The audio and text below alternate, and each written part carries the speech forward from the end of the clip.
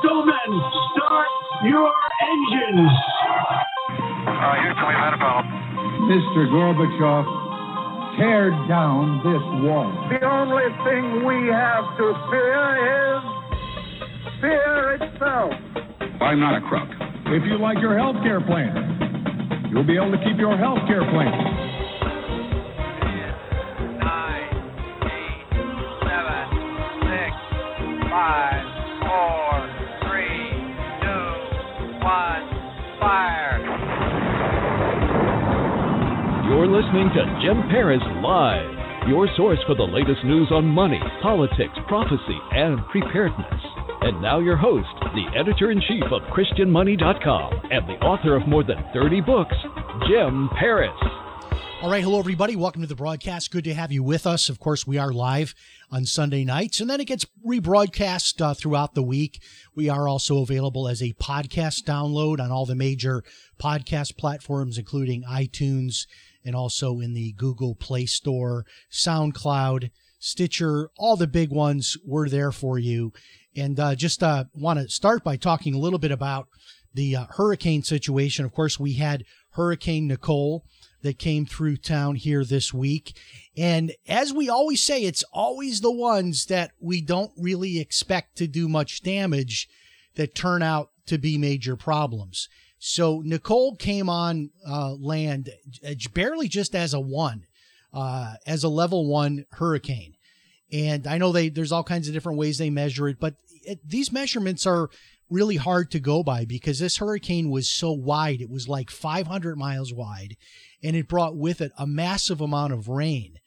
And just that amount of rain, even without regards to wind accompanying it, can do substantial damage. And so really what happened here in Palm Coast and Flagler Beach, where I live in Flagler County, Florida, it's kind of a tale of two cities. So on the mainland side where I live, on this side of the bridge, really almost no damage at all. We did have some flooding, but it was, more than a day or two later, not more than a day or two later, it was gone. The water in the streets and the ditches and all that. But over the bridge on the beach side in Flagler Beach, just unreal. It was worse than Matthew in terms of what happened to A1A, State Road A1A. So if you've ever been to Flagler Beach, A1A is the road that you can drive on where you're driving right along the beach. And so there's a lot of little hotels and restaurants and things like that. And entire sections of A1A just completely collapsed. And one of my friends lives down in Ormond by the Sea. So for me to get over to their house, I had to come up with like a whole new route, because normally when I go down to Ormond Beach or Daytona Beach, I just take A1A. But there are sections of A1A that literally completely collapsed and are going to have to be rebuilt. And there are only certain areas where there are detours where you can go back a couple of streets further inland and still continue to go south. But there are sections where it's just closed and there is no option of a detour. So there are just a number of back roads that people use to get around. Of course, there's I-95, there's US 1, there's other options. But A1A, it may be months before A1A is reopened. And of course, our pier, our Flagler Beach pier, was devastated as well. And that had already been closed from Hurricane Ian. So just a lot of damage from a hurricane that, yes, this one did come in from the East Coast, but it was not expected to do as much damage as it did. And our thoughts and prayers go to the people over the bridge on the other side of the bridge here in Flagler Beach. A tremendous amount of damage. And I feel especially sorry for the business owners that really rely on that A1A traffic to fill up their businesses. A lot of little places along A1A that are really going to be hurting for the next several months. Well, the big news this week is the cryptocurrency exchange called FTX. And this is an interesting story because the young guy who started this is a multi-billionaire. His name is Sam Bankman-Fried, and he is the son of two former Stanford law professors. And get this, he is the number 2 overall donor to Democrats in the United States, number 2 overall. And this FTX cryptocurrency exchange has gone into bankruptcy. The latest on it is there is close to $1 billion of client funds missing. FTX is now also claiming that it was hacked and hundreds of millions of dollars were stolen by hackers. And I'll be honest with you, I had never heard of FTX. And I'm somebody that has had some involvement with cryptocurrency over the years. And I've never heard of FTX, but it apparently was one of the major cryptocurrency exchanges. And they're talking now about criminal charges against the owner, Sam Bankman-Fried. It's not just a civil matter. It's not just a bankruptcy. There appears to be grounds for alleged criminal conduct, and there may be criminal charges against the founder and CEO, Sam Bankman-Fried. The latest news, $1 billion of client funds missing. And apparently this guy, Bankman-Fried, was a regular on Capitol Hill, also had been to the White House, was one of the biggest donors to Joe Biden's campaign, and overall the number 2 donor to Democrats in the United States, Sam Bankman-Fried. So we got to watch this. This has driven the price of Bitcoin down to $16,000, just $16,000. Now, Rich Dad, Poor Dad author Robert Kyosaki, who has never been really much of an advocate of Bitcoin or cryptocurrency, he has come out and said that he is looking for a price of $10,000 on Bitcoin. And if it hits $10,000, that he would be excited about getting back involved with Bitcoin. Wow. What a huge issue here. Cryptocurrency again. And you know what's funny about this? Interesting, that is, it's not cryptocurrency that is the problem. It is these exchanges, and they're supposedly regulated. They're being checked out by the regulators and all that. But how can this happen? How can you have this much money missing? And part of this FTX story that is just starting to come out is that, you know, all of this money that we've given to Ukraine to help them in their battle with Russia, apparently FTX was the facilitator of the money, the billions that has gone to Ukraine. And so they were in the middle of that money that was going to Ukraine. So who knows how big of a scandal this is going to turn out to be. And who knows if money that was directed to go to Ukraine has not made it to Ukraine either, because FTX was in the middle of those transactions, the U.S. sending money to Ukraine. So another kind of big story this week, no red wave, right? Everybody thought there was going to be a red wave, including yours truly. And we really still don't know who overall has won the House and the Senate. They're still counting votes. We still don't know. And I was laughing earlier this week. I said, they need to hire the people from American Idol that can determine, you know, by the end of the episode, who made it to the next, you know, week and who's the American Idol, etc.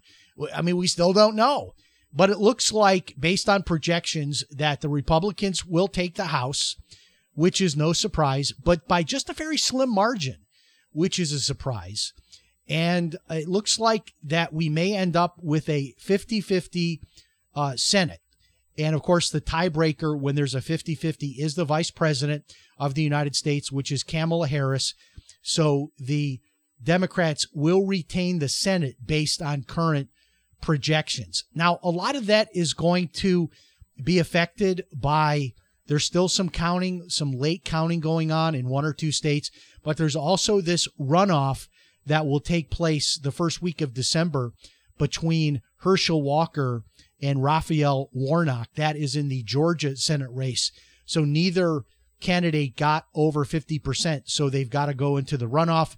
And what's interesting about this runoff is that the supporters of Herschel Walker are suggesting that he would be far better off with Ron DeSantis coming into Georgia. That is Florida's Governor Ron DeSantis, rather than Donald Trump. And there's a lot of people talking about this, whether or not Trump has gone too far now with his recent criticism of Ron DeSantis, whether he's jumped the shark by starting to try to call Ron DeSantis Little Ronnie. He's also calling him DeSanctimonious is the other nickname he has for him. He put out a 3-page letter criticizing DeSantis earlier in this week. And some people, even ardent Republicans, some that I talked to this week, ardent supporters of Trump, have said Trump has gone too far. Maybe we're better off with DeSantis. And I've said this myself. You know, when you have a president like Trump who seemed to squander his presidency by getting into week-long fights with people like Rosie O'Donnell on Twitter, you wonder if we wouldn't be better off with someone like a Ron DeSantis, somebody that brings all of our values to the White House, but not all the baggage of Trump. And one thing in particular that I love about DeSantis is he has really gone after the social media companies. Trump promised to do that, never did.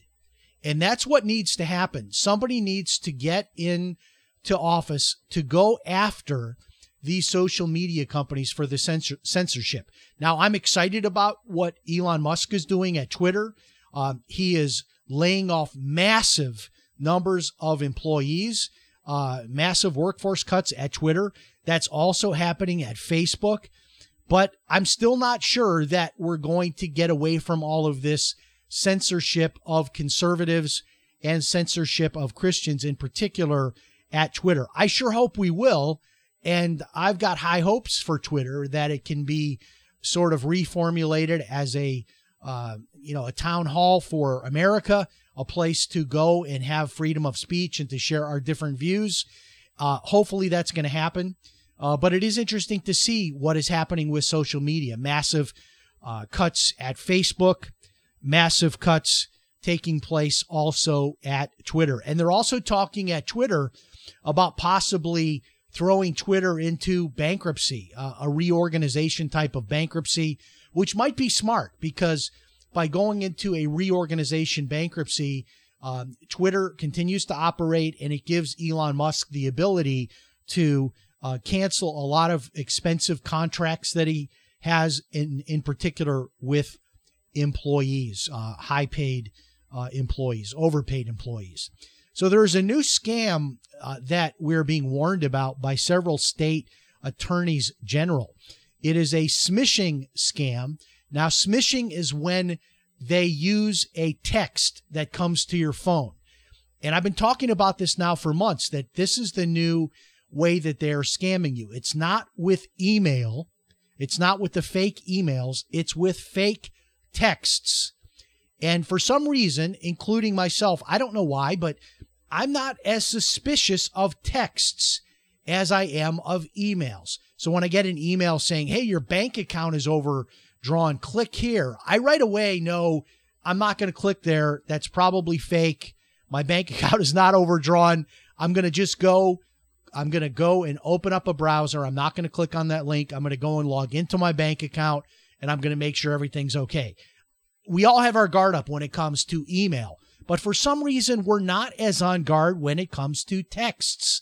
And this scam is a fake text that it supposedly is coming to you from the U.S. Postal Service. They make reference to a package that is going to be delivered to you, but then they go on to ask you for a credit card number to confirm the package that is going to be delivered to you. Now, the reason why this scam can be so effective is because people do get texts like that. You get texts like that from UPS, from FedEx, from eBay. And now with this being, Christmas and people buying gifts and people expecting packages, this will look legitimate. But it is not. And the Postal Service will not ask for your credit card number in a text like this. So it's called smishing.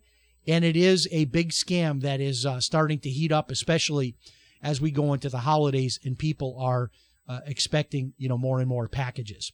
Well, mortgage rates took a big drop this week. In fact, on one day, I believe this was on Thursday, we saw a 1% drop in mortgage rates in just one day. So if you're somebody that has been a little bit scared off from getting a mortgage, now is the time to take another look. Rates have dropped. Getting a rate in the sixes, even in the low sixes, is certainly possible now. So that's something to take another look at. I've mentioned this before. I am back in the mortgage business. If you are in Florida or in Georgia, I can help you personally with a mortgage. If you're in one of the other states, I can refer a loan officer to you. You can get in touch with me by sending me an email to jim@christianmoney.com.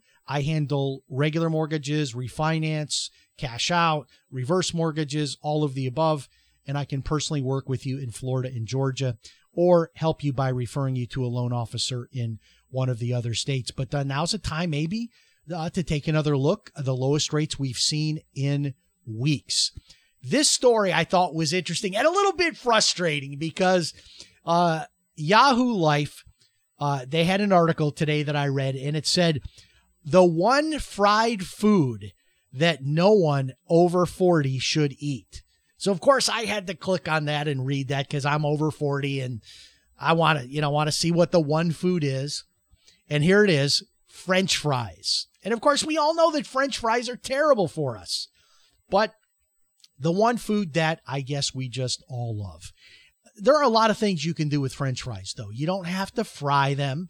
You can put them in an air fryer, so you don't have to get them all greasy and all that. You can put them in an air fryer. If you want to be a little bit healthier, you can switch over to sweet potato French fries instead of, traditional French fries. But we all love our French fries, right? I guess in moderation. So you don't want to have French fries maybe more than once a week. A little treat for yourself. But according to Yahoo Life, the one fried food that no one over 40 should eat. NASA is sending an unmanned rocket to the moon next week. This is the so-called Artemis 1 mission, and it's been rescheduled from a few weeks ago. So this was supposed to go off, I think maybe a month or 6 weeks ago. Now it's an unmanned rocket, and the idea is that this is sort of laying the groundwork for a manned mission to return to the moon. So this rocket will not have anyone on it. It's unmanned, but it will go to the moon and return to Earth. So this will be exciting to watch. This is going to be a big rocket. This is going to be a big one, just like the space shuttle. So this will be fun for those in Florida. I'm hoping to, find out what day and time this is and maybe get a good spot. A lot of times just right here from our beaches, we can see these launches. I even have, friends that have places right on the beach. You can watch it right from their house. And this will be fun to watch if the weather is good. You can see these for quite a long distance. Sometimes even just standing out in my driveway, I can see these launches. So NASA sending an unmanned next week. This is the Artemis 1 mission. 50 years ago is the last time that we had a manned mission to the moon. And this is sort of setting the table for a return to the moon. All right, that's all we've got for you this week. Thanks so much for joining us. Remember, if it's Sunday night, it's Jim Paris Live. The holidays are starting. I got my Christmas tree up. My Christmas lights are out. Thanksgiving is coming. Looking forward to some great times ahead with friends and family. God bless. Have a great week. We'll talk to you next time. So long, everybody.